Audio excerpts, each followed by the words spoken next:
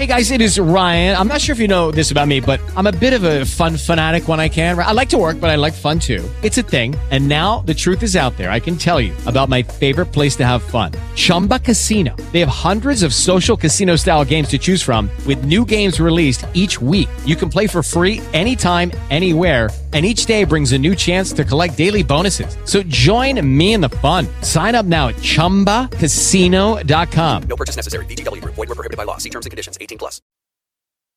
Welcome to Camp Constitution Radio with your host, Hal Shurtleff. This show is heard on WBCQ The Planet every Monday and Thursday evenings at 7:30 p.m. Eastern Standard Time. And that's subject to change if you're listening to this on a podcast platform. The show is brought to you by Camp Constitution Radio, which, among other things, runs a week-long family camp, a weekend retreat, and ladies' retreats. And you can learn more about these events on our website, campconstitution.net, as well as our Facebook page. And we just added the weekend retreat, which will be taking place not too far from me in beautiful Tuftonboro, New Hampshire, Camp Sentinel, September 30th to October 2nd of 2020. Our family camp, July 17th to the 22nd in Singing Hills Christian Camp and Retreat Center in beautiful Plainfield, and we are accepting applications. And if you have any questions about these events or other events, you just go to our website, and there's a place where you can contact us, and we'll get back to you as soon as we can. And the website is campconstitution.net.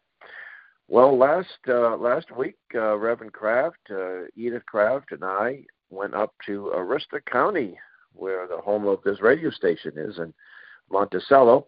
Anyway, we had a chance to speak at a homeschool event, not a homeschool event, I'm sorry, but a homeschool group in beautiful Caribou, Maine. And then we had almost an all-day event in Holton. We called it Camp Constitution in the County. And the speakers at this event included yours truly, Reverend Kraft, my good friend Jack McCarthy. Mike Heath was unable to be there physically because his wife took ill, but he Skyped in. We also aired a message from Coach Dave Daubermeyer, and it was a good turnout. Good turnout in both events, and we had some good fellowship, meeting folks along the way. And when I gave a talk to the group at the homeschool group, I give this presentation called Know Your Constitution, and the subject of impeachment came up. So I mentioned, I don't remember my words verbatim, but I mentioned that members of Congress cannot be impeached. They can be expelled, and the Constitution says that the two-thirds of each house, either the House or the Senate, can expel a member, and it happens. It doesn't happen that often, and there's been a number of them over the years.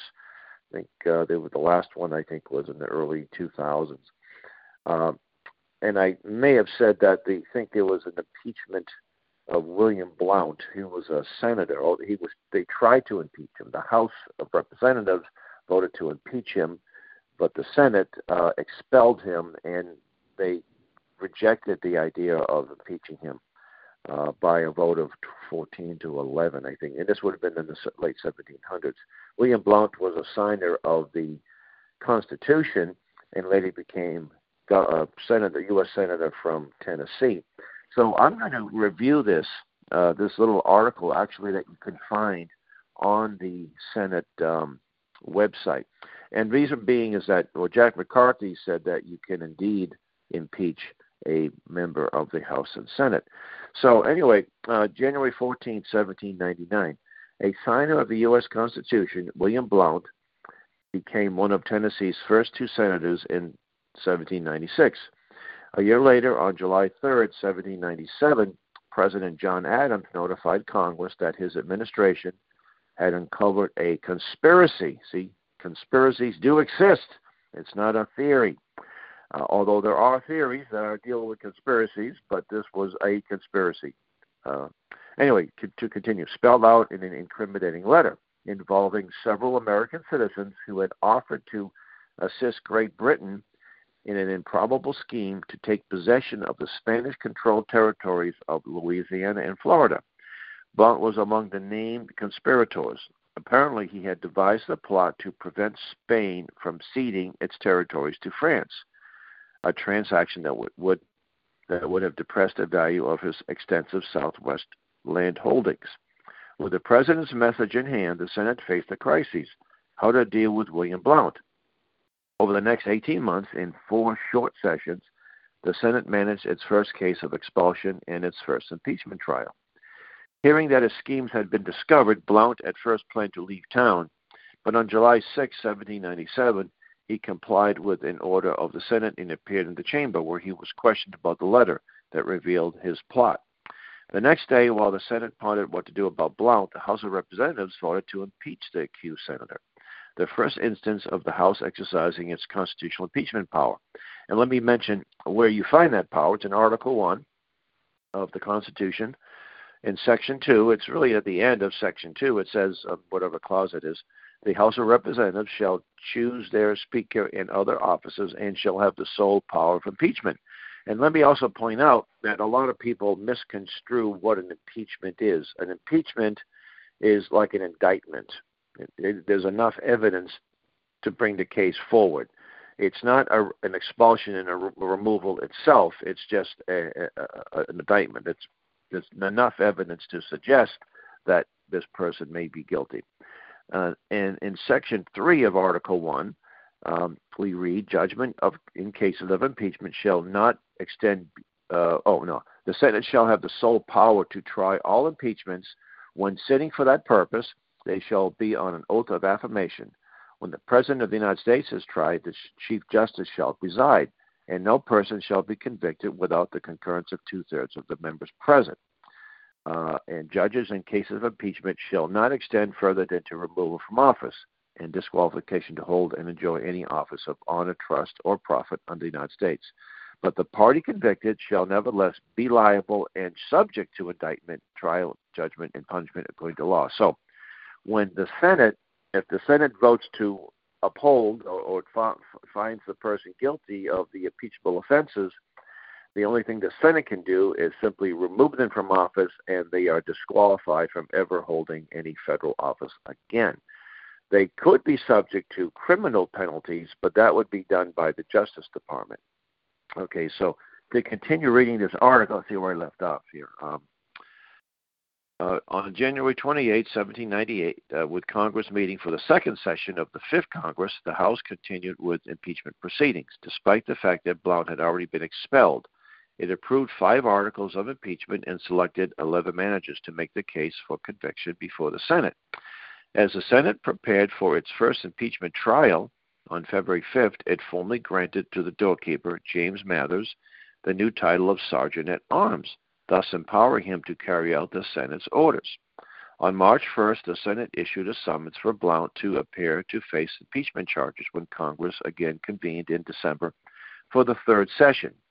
Sergeant at Arms Mathers traveled to Knoxville, Tennessee, which, of course, was no easy feat back in the 1700s, to serve the summons.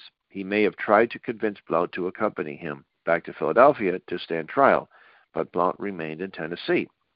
On September 17, 1798, as the Senate convened as a court of impeachment, Mathers formally reported to the Senate that he had served the summons. But when the Sergeant at Arms called for Blount to appear, to no one's surprise, Blount was nowhere to be seen. In fact, by that time, Blount had been elected to the Tennessee State Senate and was serving as the Speaker of the Senate.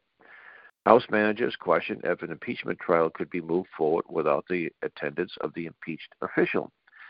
But the Senate decided to proceed, allowing Blount's attorneys, Alexander James, Dallas, and Jared Ingersoll, to appear on his behalf.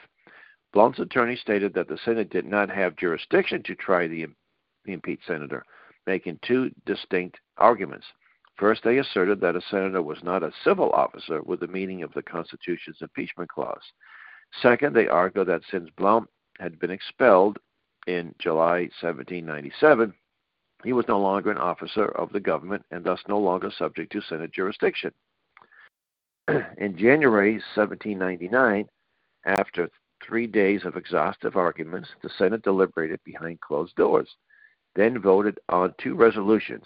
On January 10, 1799, the Senate failed to pass the following resolution by a vote of 11 to 14, so 11 in favor, 14 against, that William Blount was a civil officer of the United States within the meaning of the Constitution of the United States and therefore liable to be impeached by the House of Representatives.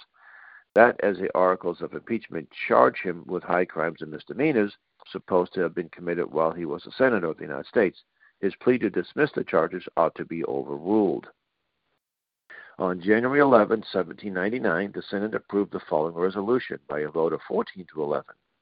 The court is of opinion that the matter alleged in the plea of the defendant is sufficient in law to show that this court ought not to hold jurisdiction of the said impeachment, and that the said impeachment is dismissed.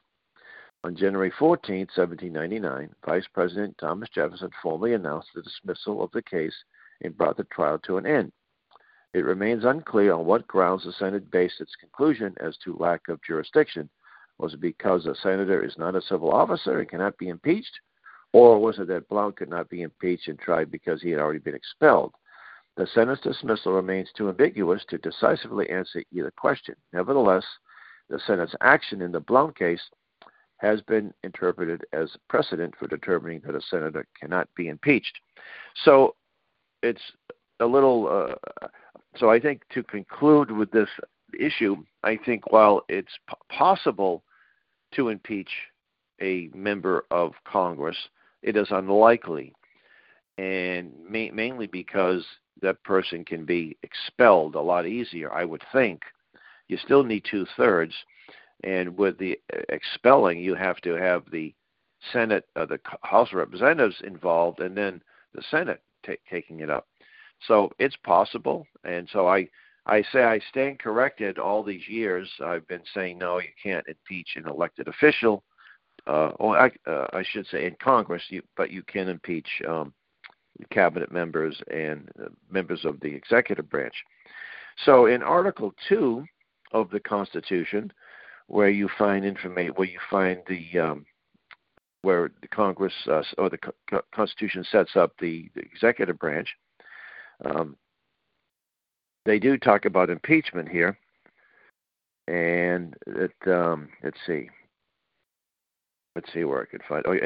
In case of the removal of the president from office or of his death, resignation, or inability to discharge the powers and duties, okay, the vice president becomes the person in charge. Let's see, president shall be commander-in-chief, and so Section 4 of Article 2, Section 4, the president, vice president, and all civil officers of the United States shall be removed from office on impeachment for and conviction of treason, bribery, or other high crimes and misdemeanors. So the question is, in Article 2, Section 4, is a civil officer also elected? And that probably hasn't been totally settled, but precedent. Now, precedent isn't a law, but sometimes it seems to be a law, act like a law. Now, there's only been 3 presidents impeached, and that would be Andrew Johnson, Bill Clinton, and Donald Trump.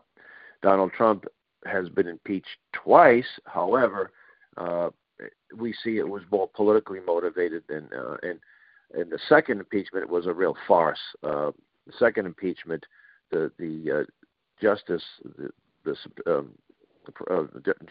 Roberts, Supreme Court Justice, did not sit in, so he recognized it as a fraud, because basically the president was no longer, Donald Trump was no longer president, so you can't expel somebody who's not a sitting president.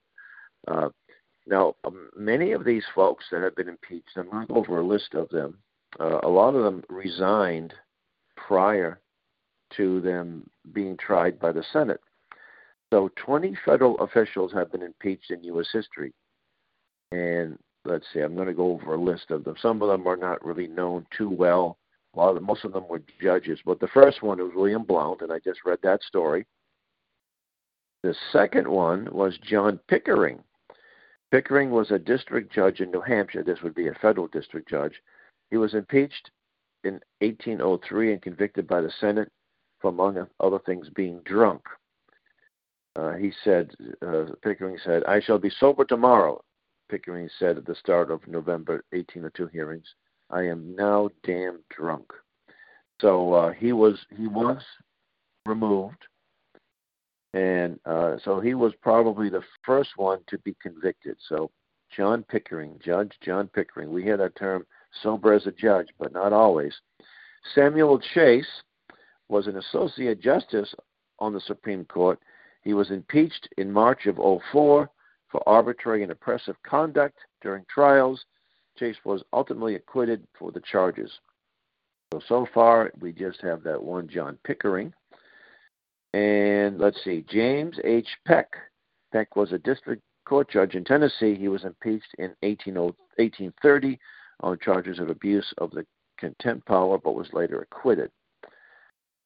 Then we had West as in the direction, West Hughes Humphreys. He was impeached for something that no federal official could find himself subjected to in modern times, serving simultaneously as a U.S. District Judge Court in Tennessee and as a Confederate judge in the same state at the beginning of the Civil War. Impeached in 1862, Humphreys was subsequently convicted on charges including calling for secession from the Union, aiding an armed rebellion, and serving as a Confederate judge. One charge he was not convicted of, confiscating property belonging to President Abraham Lincoln, appointed Tennessee military governor Andrew Johnson, the future president. Then we had Andrew Johnson. Now, he was the first president impeached, and I would say that this was another politically charged event. There was a group called the Radical Republicans, and it was by one vote that he was acquitted. And I think this was a real watershed. I think had he been impeached, we may have lost our Constitution. And it's an interesting story to follow. I'm reading here, President Johnson, one of only 3 U.S. presidents to be impeached, was famously loathed by many in Congress, so much so that Congress passed a Tenure of Office Act, which curtailed the president's ability to fire members of his own cabinet. That particular bill was no doubt politically charged and also unconstitutional because he impeached it.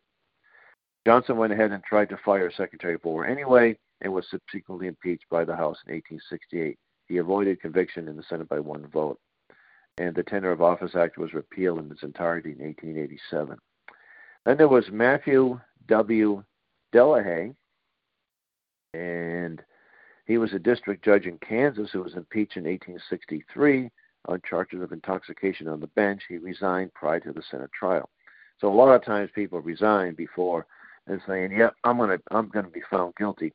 One of the persons, I believe, was Richard Nixon. Now, a lot of people think Nixon was impeached, but they did not formally impeach him, although I believe he may have been impeached. And he did the right thing by resigning. Clinton should have done that when he was impeached, but he didn't. And it is difficult to get convictions because you need two-thirds. Two-thirds is a difficult thing to reach. Belknap served as a U.S. Secretary of War when he was impeached in 1876 on charges of criminal disregard for his office and accepting payments in exchange for making official appointments. He was acquitted by the Senate. Then there was Charles Swaney. Swaney was a judge serving the Northern District of Florida. He was impeached in 1904 on charges of abuse of contempt, power, and other misuses of office. He was acquitted by the Senate. Robert W. Archibald, and he happened to be bald. Archibald was Associate Justice on the U.S. Commerce Court. He was impeached in 1912 for inappropriate business relations with litigants. He was removed from his position and disqualified from holding future office. So I think he was the second one to actually be found guilty. George W. English was a district court in Illinois, wherein he was impeached in April of 1926 on charges of abuse of power. The Senate trial began in late April, but English resigned in November of that year. So another one that resigned prior to being found guilty. He may have been found guilty. Harold Lauterbach was a district judge for the Northern District of California when he was impeached in February of 1933 on charges of favoritism in the appointment of bankruptcy receivers. Louderback was acquitted by the Senate after a week-long trial in May of that year. Then there's Halstead Ritter. Ritter was a judge for the Southern District of Florida. Oh, that's two in Florida, huh? When he was impeached in 1986 on charges of favoritism in bankruptcy receivers and practicing law as a sitting judge. Ritter was found guilty later that year by the Senate and removed from office. So that's only the third, it looks like.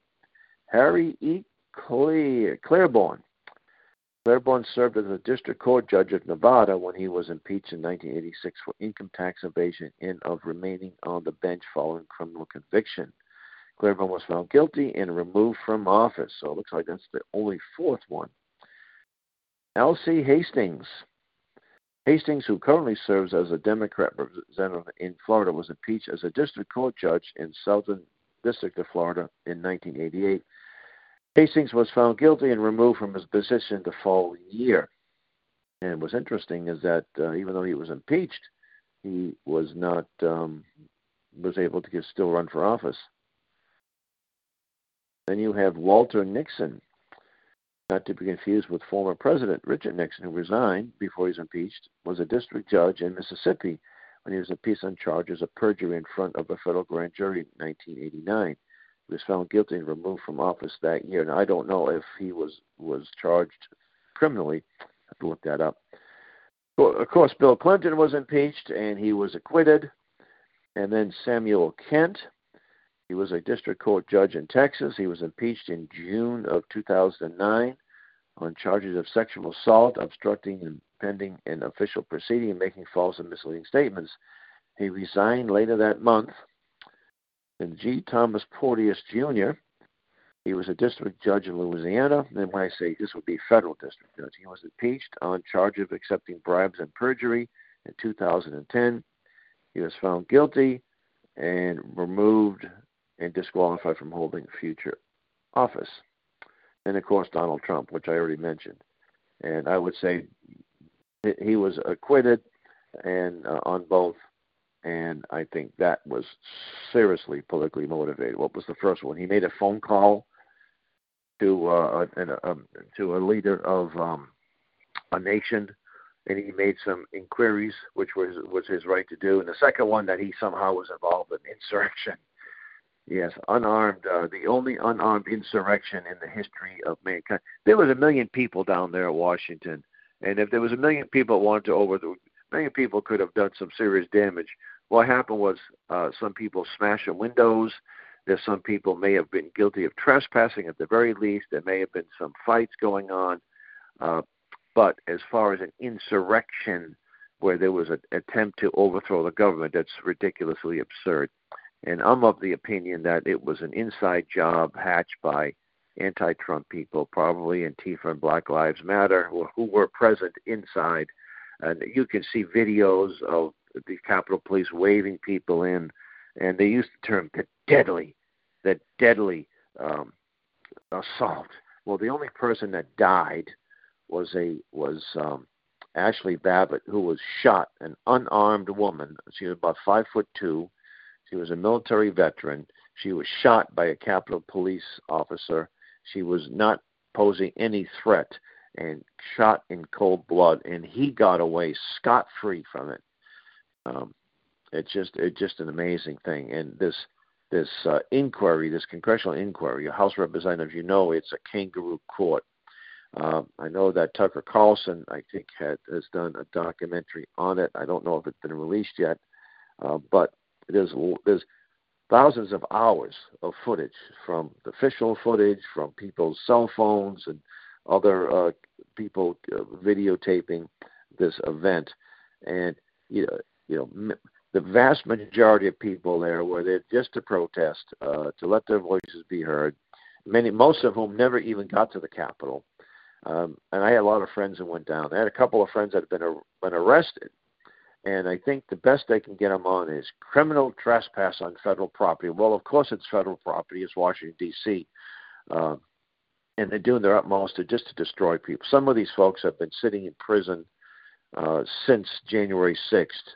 and the FBI is kicking down doors all over the country of people who may have had some connection or may have known somebody. The FBI has been totally politicized by the Democrat, the far left. Once it was an honorable entity. They made mistakes and it was overreach, as any entity would do. But now it's almost exclusively run by the Democrat Party. It's nothing more than the. You could say it's the SA. The SA was the arm of the Nazis, the street thugs who beat up their opponents. The FBI might be a little not as vulgar as, say, the SA, but when they go after, and they don't just knock on the door. They got to come. They got to come with automatic weapons. 6 o'clock in the morning or 3 o'clock in the morning, and then batter down your door. And all they do is make a phone call. Hey, can you come down to the office? We have something. Oh, can you? We're looking for this. Oh, we're looking for that. No, they come down with battering rams and put on a big show, and then they tip off the media, the left-wing media, which is nothing more than an arm of the Democrat National Committee, and they want to humiliate you as best as possible. They did that with Roger Stone. They did that with Rudy Giuliani, and they did it with, I think, in Colorado. It was a mother who was an outspoken critic of the local school. And again, I think she was maybe it was a grandmother. But anyway, they talk about intimidation. And they get the head of the FBI or head of the Justice Department there. Good grief. Thank God he was never made a U.S. Supreme Court judge. He's lying. He's telling that, oh, no, we're not doing this when they are indeed actually doing it. So anyway, I want to thank my friend Jack McCarthy for pointing out that I was incorrect in my statement that impeachments, you cannot impeach a Congress, so a member of Congress. So I suppose it could be down the road determined that you cannot impeach a member of Congress, but at this point it looks like it's possible. While it hasn't been settled, the law, let's say, hasn't been settled, it is possible to impeach a member of Congress. So, for a number of years, on another issue, when it comes to the Second Amendment and the definition of a militia. Now, the federal law, and I'm not quoting it verbatim, it defines two types of militia. They define the National Guard, and they define the unorganized militia, which I think is something like shall consist of all able-bodied males between 18 and 45. So that was what I would quote, but the law is ridiculously wrong. An unorganized militia really can't exist. And I use this analogy. In fact, I used this analogy Saturday when there was a room full of people.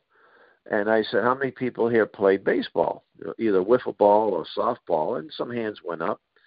I said, but we can't call ourselves a team. We're not a baseball team. We may be a potential team, but we can't call ourselves the Aroostook County Hitmen, because we're just a bunch of guys who may have played baseball in some capacity, Little League or wiffle ball or softball league. But that's not a team.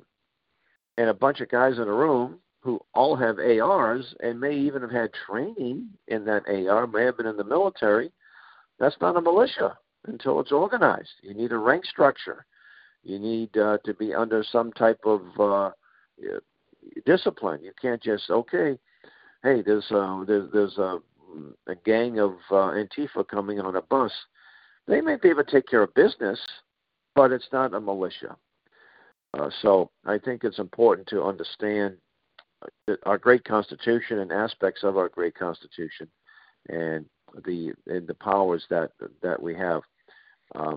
So it is legitimate to call for an impeachment of a member of the House, although I think it's far easier to demand that he or she be expelled, and even easier not to be expelled so much, but to be removed. So anyway, we're running out of time. I want to thank you for listening. You've been listening to Camp Constitution Radio with your host, Hal Shurtleff, heard on the WBCQ radio. And until next week, may God richly bless you. Lucky Land Casino, asking people, what's the weirdest place you've gotten lucky? Lucky? In line at the deli, I guess? Aha, in my dentist's office. More than once, actually. Do I have to say? Yes, you do. In the car before my kids' PTA meeting. Really? Yes. Excuse me, what's the weirdest place you've gotten lucky? I never win and tell. Well, there you have it. You can get lucky anywhere, playing at LuckyLandSlots.com. Play for free right now. Are you feeling lucky? No purchase necessary. Void where prohibited by law. 18+. Terms and conditions apply. See website for details.